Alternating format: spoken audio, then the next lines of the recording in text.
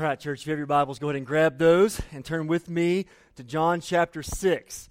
John chapter 6. If you don't have a copy of God's Word, you'll find one of those underneath your seat there. We would love for you to take that home with you if you don't have a copy of the Bible. So if you're a guest with us, just to catch you up a little bit, we've spent this year journeying through the Bible together, kind of chronologically looking at the story of God. And so the tagline we've kind of been using this year is the effort is to know God from Eden all the way back in Genesis with creation, all the way to eternity, to see the story of God, who He is, what He has done and is doing for us to have a relationship with Him. That's what the Bible is about. The Bible, first and foremost, is revealing to us who God is. And so if you want to know what God is like, we are to go and submit ourselves to how He has revealed Himself in the pages of Scripture. And so for the last few weeks, we've been finally, after a 9-month trek in the Old Testament, we've made our way to the New Testament. We've been looking at the life and the ministry and the person of Jesus, the claims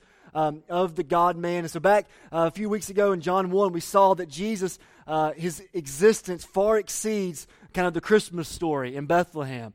That He is the pre-existent Word of God. That He's existed from eternity. He was never created. That He is the second person of the Trinity, and he was active in creation, that this glorious God that we've been singing about, the great I Am, is Jesus, and Jesus came and dwelt among us. This eternal God put skin on and walked in our world. And so then the next week we said, why? Why did Jesus come and dwell among us? And we saw that He came to seek and to save the lost, and we took a really flyby version of the Sermon on the Mount, and we looked at this righteousness that's available to us as followers of Christ. We're not righteous because of anything that we do. We are only righteous if Jesus gives us His righteousness. It's a righteousness that is a gift righteousness, nothing that we earn. And when we receive Christ, what He does is He changes us from the inside out. He declares us to be righteous and says, now, in light of who you are, now go live in obedience with me. Not for my love, but because you are loved. Not for my acceptance, but because you have my acceptance. Here's what life looks like when you understand the King, and the King takes up residence in your heart. You are transformed. You're not the same. So Christianity is not about trying really hard. Christianity is about being with King Jesus, getting changed by Him, and then that spills over into literally every corner of our soul and every area of our lives. And then last week, Pastor Paul was here, and he preached from Matthew 11 about how He came to His own, but His own did not receive Him. So here is God in the flesh, making salvation and hope and love and grace possible, and they don't see Him. And they refuse to bow their knee that you are the one we've been waiting on. You are our King. And they rejected Him. They had unbelief. And so Pastor Paul walked us through just this amazing sermon. I went back and listened to it. If you haven't listened to that from last week, go back. It's worth the download and worth the 2 hours or however long he preached. But what unbelief and true faith really is. It is so good. But this week we're going to unpack that a little bit even deeper. So you see we're kind of progressing here in the life and teaching of Jesus. We've been wrestling with the fact that if you're here and you're not a believer, and you're here with a friend, or you're a skeptic, or you're here asking questions, kind of peeking over the fence about what all this is about, maybe you left the church, and you're kind of making your way back into the church, and you're wondering, is Jesus really who He says He is? Today is just such a great day to be here. We always talk about Jesus, but today specifically, we're going to walk through, really very briefly, 7 statements from Jesus, but look really in depth at one of them. About the I am statements of Jesus. And so I have you in John 6, but flip over to John 8. The words will be on the screen if you'd rather just follow along there. But we're going to jump into a conversation to kind of set up a little bit of what's happening here. But He's talking to the Pharisees, the religious leaders of that day, who are wanting to just stifle Jesus, to kill Jesus because of what He's claiming to be. And He says this just startling statement in John 8:58. Jesus said to them, "Truly, truly, I say to you, before Abraham was," what's He say? I am. Now, we just sang a song that worshiping the great I am, because the word that I am is God's personal name that He's given Himself. All the way back into Exodus, He revealed Himself to Moses to be. Moses said, "Who should I say sent me?" And God said, "You tell him that I am sent you." This is the eternal God. I just exist. I'm the pre-existent God who's worthy of all worship. I am the one true God. And so this is an explicit claim from the mouth of our Savior before Abraham was. You guys are putting so much confidence in your father Abraham. He's the founder of your faith. But before him, I am. I am the one true God. I literally am. I'm not just another teacher. I'm not just a prophet. I'm not just another carpenter from Nazareth. I am Yahweh, the one true God. I am. And then throughout his earthly ministry, you see him using this phrase, I am, and he uses descriptors attached to that to kind of unpack more of what's being said here with this idea. So let me just very, very briefly fly by these. And I hope that if you've been reading along with us in the story, you've been reading these this week from the book of John. But I want us just to make a statement with them, and we won't elaborate at all because I want to get to the last one where we'll spend our time in John 6. But the statements will be up on the screen. You don't have to turn. They'll be up here behind me. Here's the first thing that Jesus is saying. He says, I am, but he says, into our darkness, the darkness of our sin that we've been talking about for the last 3 or 4 weeks. The I am is, John 8:12, I am the light of the world. Whoever follows me will not walk in darkness, but will have the light of life. In the midst of our sin, in the midst of our false view of God, false views of ourselves, rebellion, it's spiritual darkness. You can't see who God is. And Jesus says, I am. The I am is made flesh to get you out of your darkness and into light, to see your sin, to see who I am.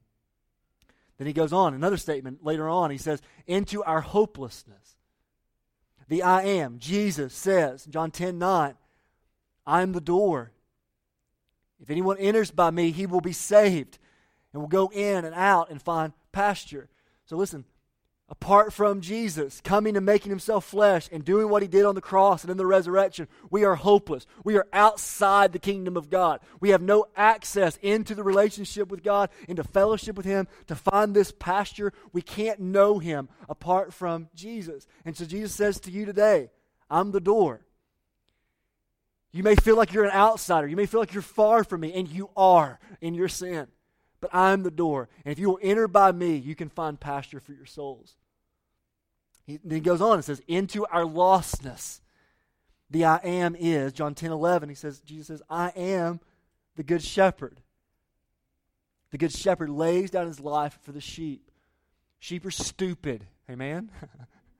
We're sheep, and we're lost, and we're just going out into our peril, into our danger. Jesus says, I'm your good shepherd.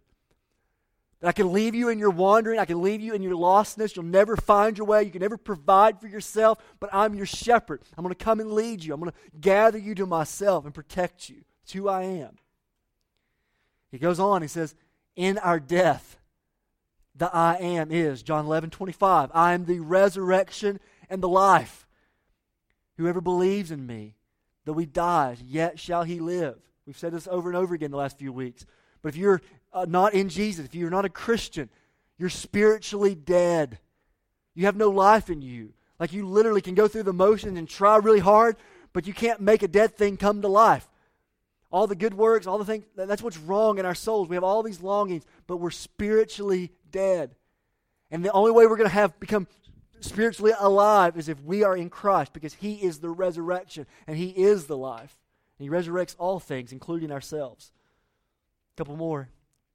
John 14:6, he says, in our wandering and our striving, the I am, Jesus is, he says, I am the way, I am the truth, and I am the life. No one, you hear that? No one comes to the Father except through me. So it's exclusive. I'm the only way. I'm the only truth. I'm the only life. There's not a ton of ways to God. There's one way to God. And it's Jesus. Do you know Jesus? And in all of our wanderings, all of our striving, none of that works. It's only in Christ. I'm the only way. All the other religions are not true. It's Jesus. It's not how do we make our way to God. It's like you couldn't make your way to God, and he has come to you. That is Christianity. It's exclusive. It's exclusive. We've talked about that already the last few weeks. One more. In our barrenness, he says. The I am is, John 15:1, I am the true vine, and the Father is the vine dresser. Jesus says Israel was supposed to be this vine that produced so much fruit and to be a light to the nations, but they failed. And Jesus says, no, listen, I am the true vine. And if you're in me, if you abide in me, you will produce much fruit. You can live the life that I've called you to live. But how many of you this morning just walk in and say, Derick, I'm dry. I'm barren. I don't feel like I'm producing fruit. I want more out of life. I'm just existing. And he says, in our barrenness, the I am is the vine. Are you connected to him? Are you connected? If you're not producing fruit, you got to ask, are you connected to the source of life? If I go out to a tree and chop off a branch, whatever's on that branch is going to wither and die very quickly because I've disconnected it from its source of life. And so there's no fruit in your life. You've got to ask the question, am I really in Jesus? Do I really know him? And so all of these things, Jesus said, this is why I've come. The I am has entered into your story, into creation. The Creator has become as created, although he was eternal and created by no one. And he says, I'm walking with flesh, and I'm going to die your death. I'm going to rise again to accomplish all of these things for you. And then he says one more statement that we're going to spend the rest of our time with this morning. He says, in our longing. So all this kind of summarizes it. We have longing. So many of us are looking for something to fill us. All of us have longings together this morning. And so many of us have had expectations of life that have not been met for whatever reason. Here's what frustration happens, is when you have expectations and then reality doesn't meet those expectations, what do you fill in the gap with? When you have all of these longings and you said, I always thought life was going to be like this. I thought following Jesus was going to be like this. But yet here's my reality. Here's how it turned out. It's not anywhere close to what I wanted. The question for us as believers and those of us wrestling with these things, if you're here and you're not a Christian, is what are you going to fill the gap with? What's really going to fill the longing in our soul? And so Jesus is going to say, I'm the bread of life. I'm the bread of life.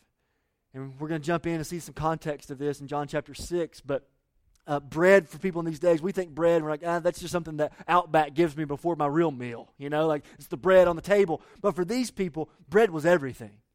Okay? It was kind of a junk drawer term for food, for nourishment, for sustainable living. It was provision for them. The bread was quite literally life. If we don't have bread, we die. We have no access to food. And so for Jesus to speak into that situation and say, listen, I am the bread of life. It has such implications for us today. So we're going to begin reading in John chapter 6, verse 25. But let me set up the first 24 verses of what's happening, okay? So hang with me. Let's jump in. Let's wrestle with these things together. What is Jesus saying to us this morning? So in John chapter 6, verse 1 through 14, here's what's happening. That Jesus feeds the 5,000 people. He's teaching the people, and they have a great need, and they ask, where are we going to buy bread? There's not enough people to feed all of these people that are here to hear you, Jesus. And Jesus, the text actually says that Jesus knew what he was going to do, but he asked them, so well, what are we going to do?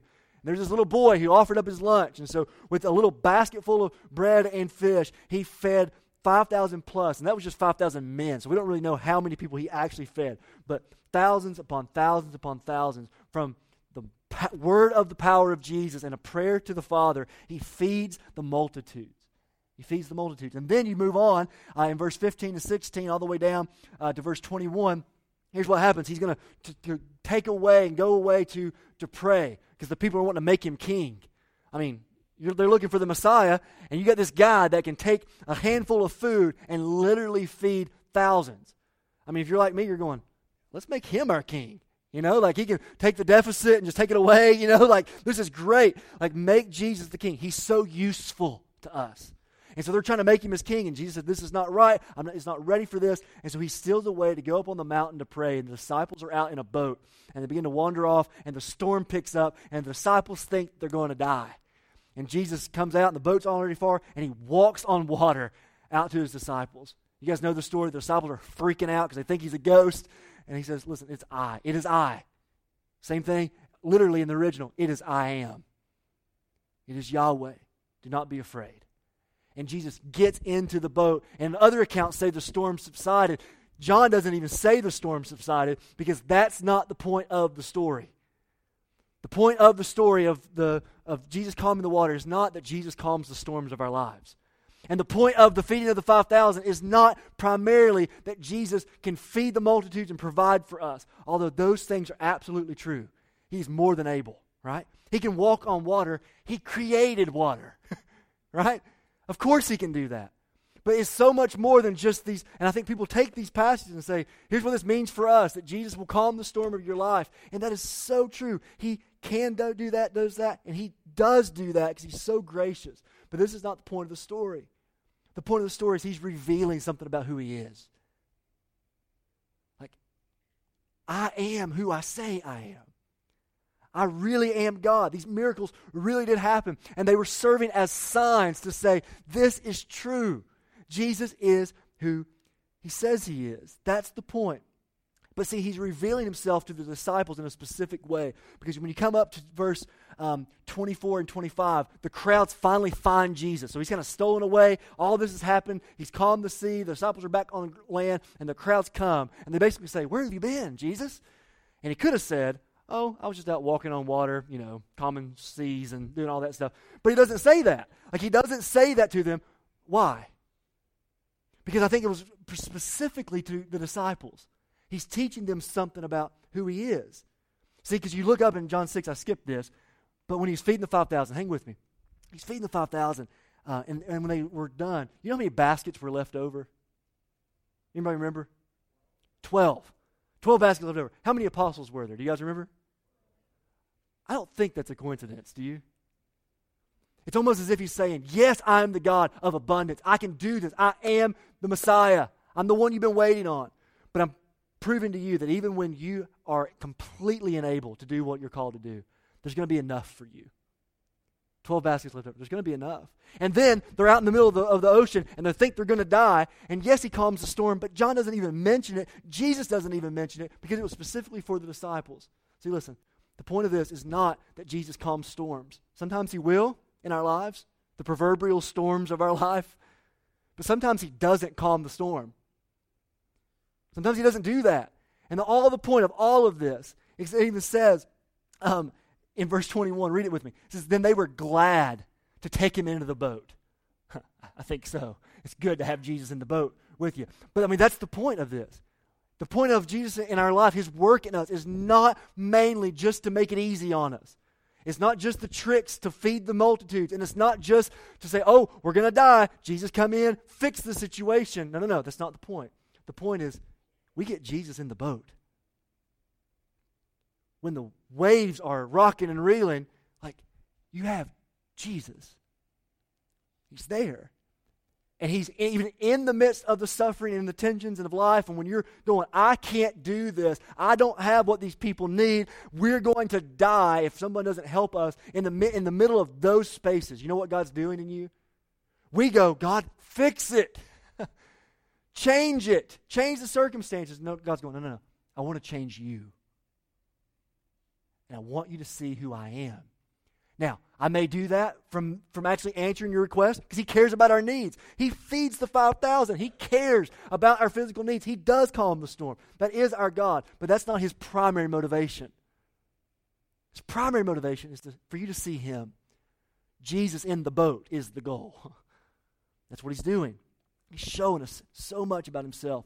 So let's pick up the story and read in John 6, verse 25. So the crowds are here. The same ones who were fed, okay, the 5,000 are fed. They found Jesus again, and they want to make him king. So when they find him, let's see what happens in verse 25. We'll read a couple of verses here, and we'll talk about it. When they found him on the other side of the sea, they said to him, Rabbi, teacher, when did you come here? And Jesus answered them, truly, truly, I say to you, you are seeking me, not because you saw signs, but because you ate your fill of the loaves. So this is just so startling for me. And in a church culture that says we got to attract as many people as we can to us. And we love for people to come. But let's look at what Jesus does. They're seeking him. They're after Jesus. They want to make him king.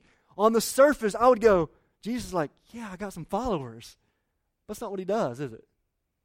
Instead, he says, you're seeking me, but you're doing it in the wrong way. So, man, this is an indictment for us. Listen, let's lean in to what Jesus is saying to us here. Is it possible for us to do the same thing? Is it possible for us this morning to even be in this room? And I think all of us, you're here because you're seeking something. hopefully Jesus, but you're seeking something. But would Jesus look into the motivations of your heart today and say, you're here and you're seeking me, but you're seeking me for all the wrong reasons. You're seeking me for some really, really selfish reasons. Would we make a similar mistake today? And so here's the thing we're going to wrestle with before we move on in the narrative. We're going to pull out and look at what it means for us, okay? Here's a statement. Jesus did not come to be useful. He did not come for that. He is useful. He does so much in our lives, and He's the giver of so many good gifts. But here's why Jesus came. He came to be precious. He came to be precious. They had deep desires. You listening? They had deep desires. They had deep needs, and they saw Jesus as able to meet those needs. Is there anything wrong with that? No, because He is able to meet those needs. He's the source of that. He does care. He does care of all the stuff that's going on in your life. If you're struggling with finances or health or the future or relational strife or sin that you just can't. He cares about all of those things. Let's not go to the other extreme on this. He's a God who meets our needs. But listen, they wanted Jesus to be their king, not because of who He is, but because of what He could do for them. That's why they wanted Jesus king. Let's make Him king. He's useful. He can keep our bellies full and He can keep our ships afloat. We can take Rome. We can conquer Rome and we can take over all the things we've been waiting on for this military ruler for all of our lives. And He said, I'm not going to have you that way. That's not what it means to be my disciple. Yeah, it's a crowd and yeah, you're singing my praises, but that's not what I'm after. I'm after much more than that. And so I'm borrowing this from a pastor I heard preach on a similar topic on consumer Christianity. Seeing Christianity as a way to get stuff from the church or to get stuff from Jesus rather than seeing, I lay my life down as a sacrifice. See, when Jesus says, come follow me, what did He say? Take up your cross and what? Follow me and then die to ourselves. Not, hey, Jesus, here's my laundry list of expectations. Hey, here's the church, and I want everything to do exactly what I want it to do in the church. No. That's not the call of discipleship. The call of discipleship is come and die, Bonhoeffer would say. When He bids a man, He bids him to come and die. So here's some of the ways I think that we can miss this and come to Jesus in a false way. Listen, some of us come to Jesus, and maybe this is why you began seeking Christianity in the first place. Maybe it's why you're here in the room this morning. You were just missing something. Maybe you went through a crisis in your life and it was just overwhelming for you and I have to have God to fix this. And so you leaned in to make the situation better. Maybe you're scared of going to hell. And said some preachers scared you. And listen, hell's a real place. And none of these things are inherently evil, by the way, as I'm reading through these. These are all okay motivations. They're just not the primary ones.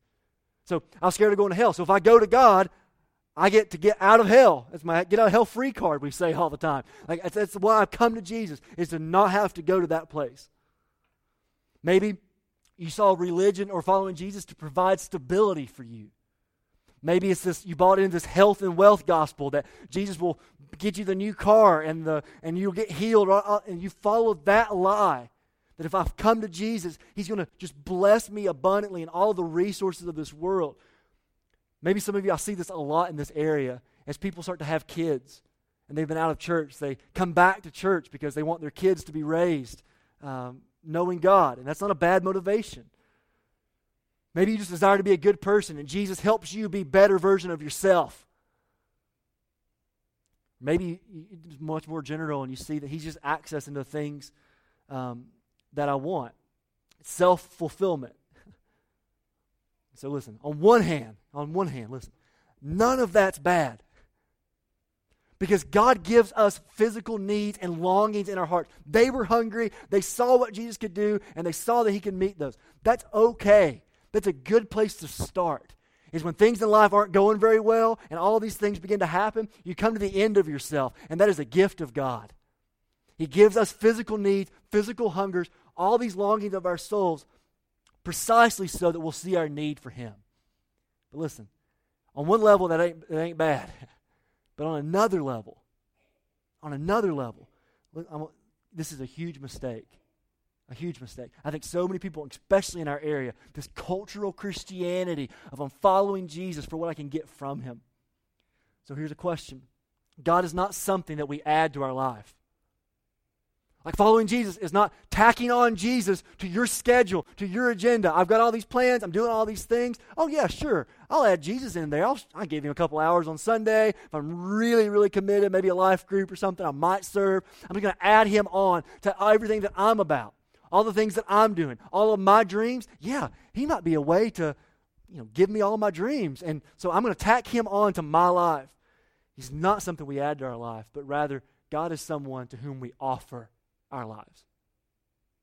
You don't come to God saying, give me. You come to God and say, you've already given me everything in the gospel. So following Jesus is saying, I've got nothing. I've got no expectations. I have no rights. My dreams die. My ambitions die. I don't want to live for me anymore. God, whatever you want out of my life is yours. It's yours. I offer my life as a sacrifice to you. A sacrifice. I give you everything that I have. I don't expect anything from you. So, we've already said it, but I'll say it again. Following Jesus is not mainly about getting something from Jesus, but surrendering everything to Jesus. Following Jesus is not mainly about getting something from him, but surrendering everything to him. Have you ever done this? Like, listen, seriously, have you ever said that? Like, I'm coming to God not for his stuff, but for him. And I'm going to follow him. It's not a prayer I pray and then I move on and can live however I want to. That is not the mark of someone who knows Jesus. When you come to him and you pray the prayer, you receive him by grace through faith, and he makes you righteous. That puts you on a trajectory, not for acceptance, because you are accepted, to change your life and to say, Jesus, I don't call the shots anymore. It's you. You are leading my life. You're the Lord of my life. I surrender everything to you. My life is an offering. So here's some questions, and I'm just going to read to us, okay? Do you expect God to remove all the difficulty from your life and get frustrated when he doesn't? Or do you see that your greatest need, my greatest need, is to experience him and to become more like him no matter the cost? God, you see that? Remove all the difficulty, or God, even in the difficulty, I want you. Is that your posture? Is that my posture for him? Here's another question. Why are you following Jesus? What's your motivation? Because of what you think he can provide for you, or because you believe that he is more valuable than life itself? He's everything. He's more valuable than anything. So I give me Jesus. Take the world, but give me Jesus. Does your obedience and your commitment to Jesus, listen, do they have limits? Would you say, God, I'm going to follow you, but that's the wall. I ain't doing that. I'm not giving up that.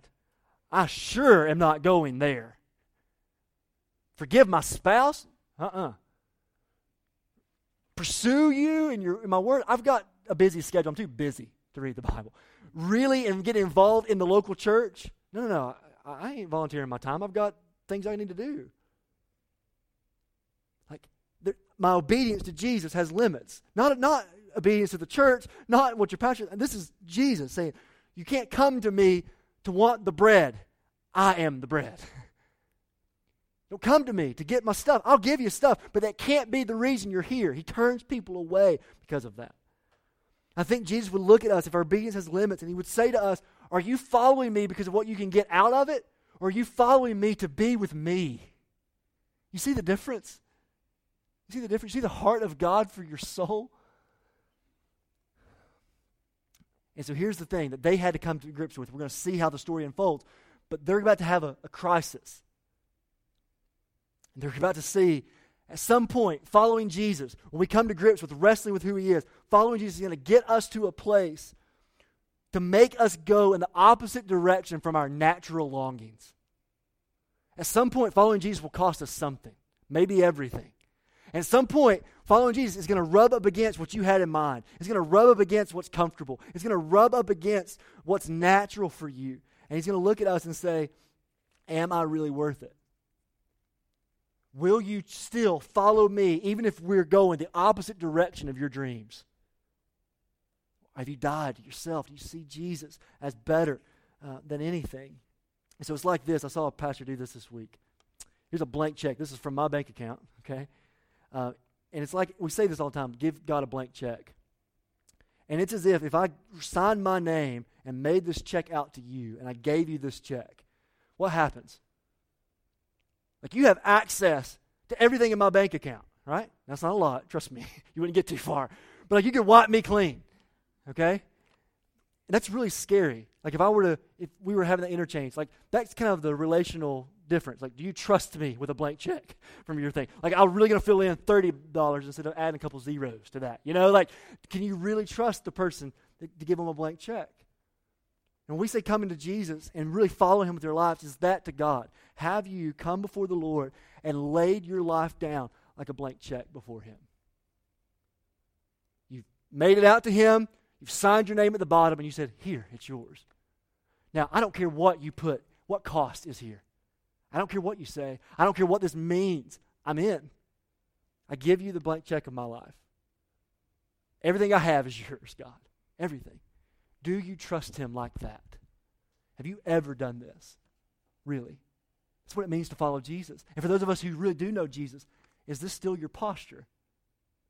Are you still saying, God, everything that I have, everything that I am, it's a blank check.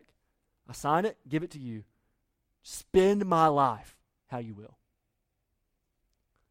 It's the cost of discipleship. It's what it means to follow him. So very quickly, let's unpack some of these other things he says to us and we'll be done, okay?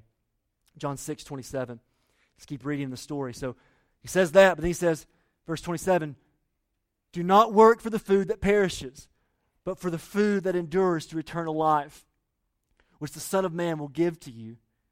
For on him the Father has set his seal. You know what Jesus says? Here's what he says. Our deepest cravings are not for something. They're for someone. Our deepest cravings are not for something. They're for someone. We think that we need all of this stuff, and it would be so ridiculous to let go of it. And Jesus said, do not labor for the food that perishes. Don't spend your life looking for those things. They will not last. But rather, endure and work for the food that endures to eternal life. There's something deeper going on in our souls. Don't buy the lie that you need the external. There's something deeper. All the cravings of your soul, that you look to all of these things, they're not for stuff. The stuff will not satisfy. How many of you done that? You've chased your whole life or so many weeks and years for that thing, and you finally got that thing and it let you down. Anybody? Christmas, okay, people? Okay, Christmas is a proverbial letdown. You know, the trinket isn't as shiny as it used to be. Like, it's just how we are. Because you were created for more than things. You were created for him. And our deepest cravings are not for stuff, it's for someone. So Jesus says, do not try to satisfy the eternal longings of our lives with temporary pleasures. Don't do it. Don't do it.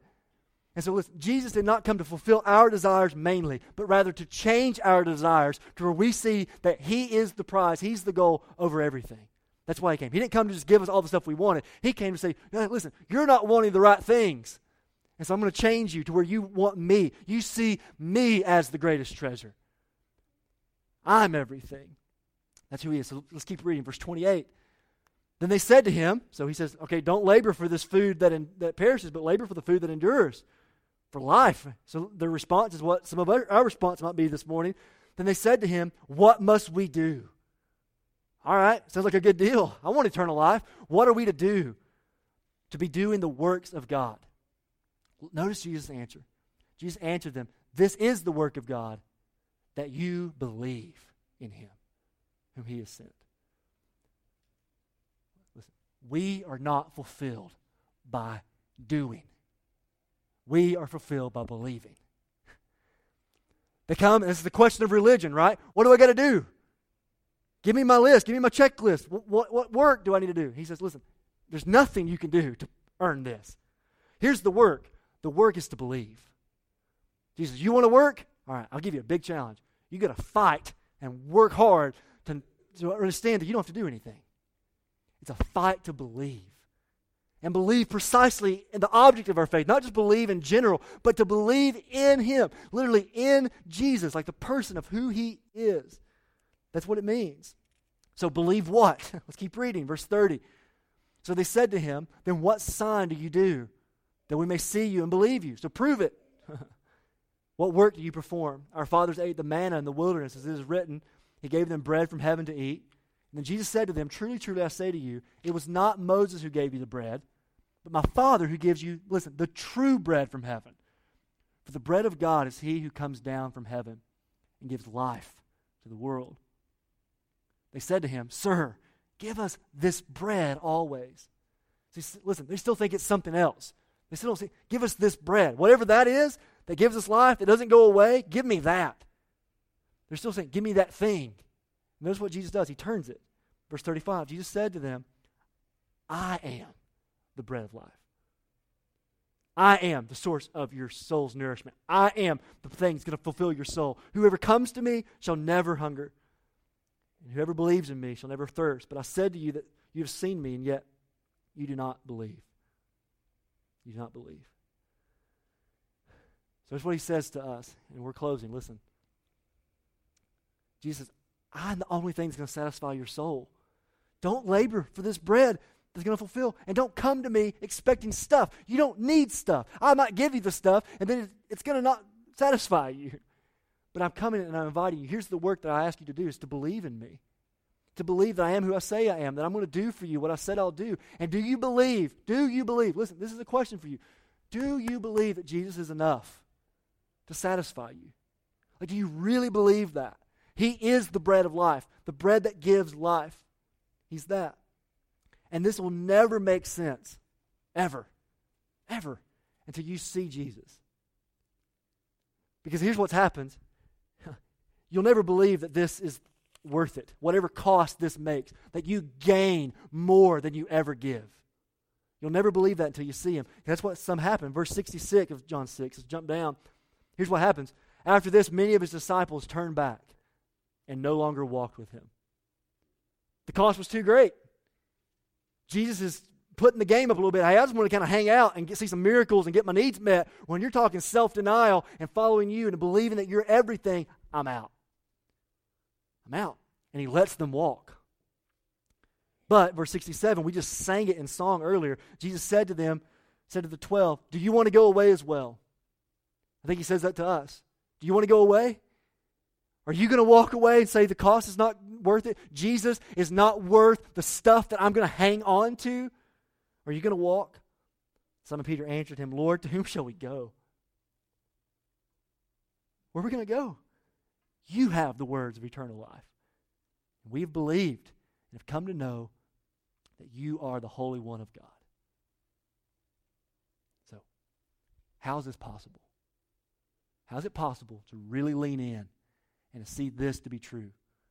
So how do we not walk away, and how do we see that He is who He says He is? Where are we going to go? That's a really good question. If you say no to Jesus and His will for your life, where are you going to go? And how's that working for you? It doesn't work so hot. Here's a couple things. I promise we're done soon. We will only be satisfied in Jesus alone when we receive new life. This is not just something that you flip a switch and happens. This is something that must happen from you. If we had time, I'd love to read it. Actually, we're going to make time, okay? John 6:37. Words are on the screen. Read this with me. You don't have to read it out loud, but in your heart, okay? All that the Father gives me will come to me. And whoever comes to me, I will never cast out. For I have come down from heaven, not to do my own will, but the will of Him who sent me. And this is the will of Him who sent me, that I should lose nothing of all that He has given me, but raise it up on the last day. For this is the will of my Father, that everyone, get this, everyone who looks on the Son and believes in Him should have eternal life. You say, here's how life's possible. I wish we had more time to unpack it, but I took too long on the front. Salvation's only possible because the Father initiates. The Father calls. The Father chooses. He says that the Father has given people to me, that we are saved because God was gracious, not because we were good. Right? He says, He's given them to me. And everybody the Father's given to me, I'm not going to lose. I'm going to pay for them. I'm going to purchase. I'm not going to lose the Father's given. He set His divine, sovereign will toward us and said, I'm going to save those people. Paul agrees in the book of Romans, says, him who he predestined, He also called. And whom He called, He also justified. And whom He justified, He also glorified. That the Father set His love for you before you ever saw your need for Him. That's why John would say, we love God. Why? Because He first loved us. And Jesus is affirming that the Father's for you. He's reaching out to you. He's going to chase you down. And then the Son is going to purchase you with His blood. He's going to save you. He's going to perfectly satisfy the will of the Father. He's going to be crushed instead of us so that we could be called the sons and daughters of God and be brought in. That's what the Son's going to do. And He's perfectly in line with His Father. He says, I'm going to do what the Father's will is. And the Son and the Father and the Spirit are going to keep us, He says. I ain't going to lose one of them. That's what He promises. That's the only hope for this life that we're talking about. That's the only hope. It's the only hope. So if you'll bow with me, and we're going to enter into a time of response, and really, please keep your head bowed and eyes closed, and this is just to remove distractions. There's nothing magical about these times, but I just want to say to what do we do? What is Jesus saying to us as a result of this? He's the only one that satisfies. And so here's what He says. John 6:35, we just read it. He says, I'm the bread of life. Whoever comes to me. So the invitation is to come. The invitation is to stop running, to stop looking for all these things, and to come to Him. That He's drawing, that He's saving, that He's wooing, that He's done everything necessary. The call on the cross was, it is finished. Nothing left for us to do. And then He says some really startling statements that He said, I'm the bread of life, but you've got to eat of me. And He uses that metaphor of, if He's the bread, then we have to eat. And He says some really hard things. I just want to read it over us, and it sets up the Lord's Supper that we're about to partake in.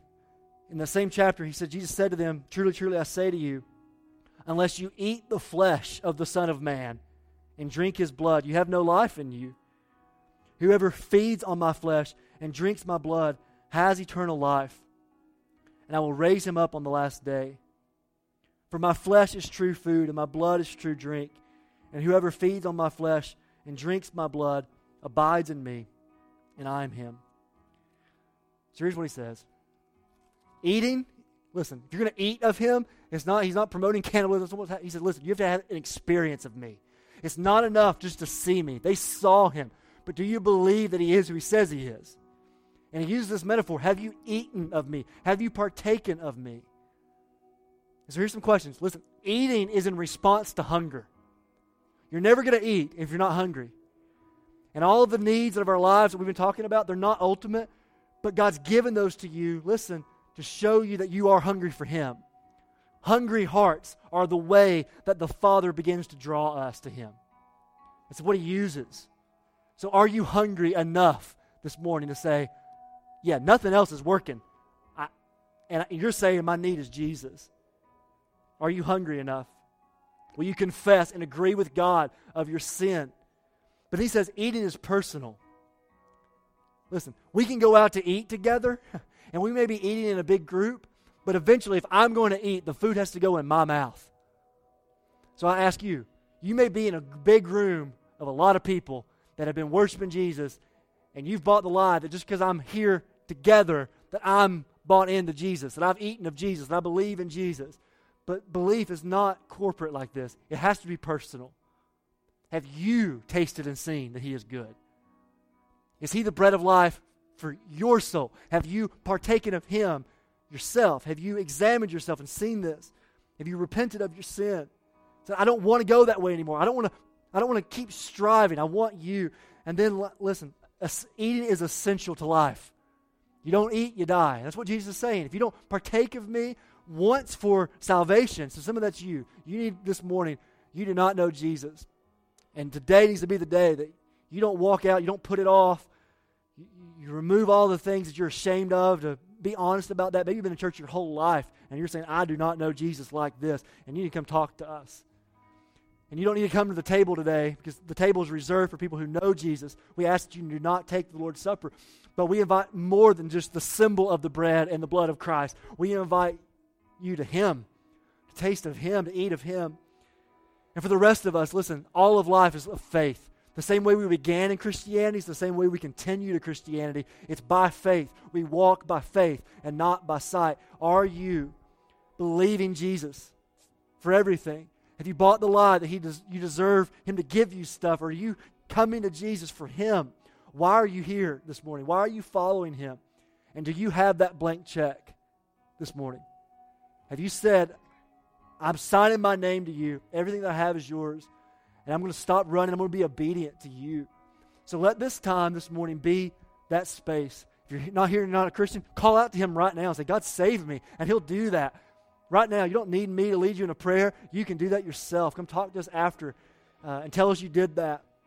For the rest of us, repent and believe the gospel. And God has given us the Lord's Supper to prepare our hearts, to examine our hearts, to remember the body and blood of Jesus. And so the band's going to sing this song, Oh Come to the Father, come to the altar. He's here. We come to the altar and we gladly give that blank check to Him. It's the altar of our lives where sacrifices happen. We come to the altar and say, I trust you with everything in my life. So we're going to sing this over us. And let's stay in your seats. Let this be a prayer. If you want to sing out, you can. And just prepare our hearts to take the Lord's Supper. But you obey the Scriptures as He has been revealing Himself to you this morning. We'll come back up and give further instruction in a second.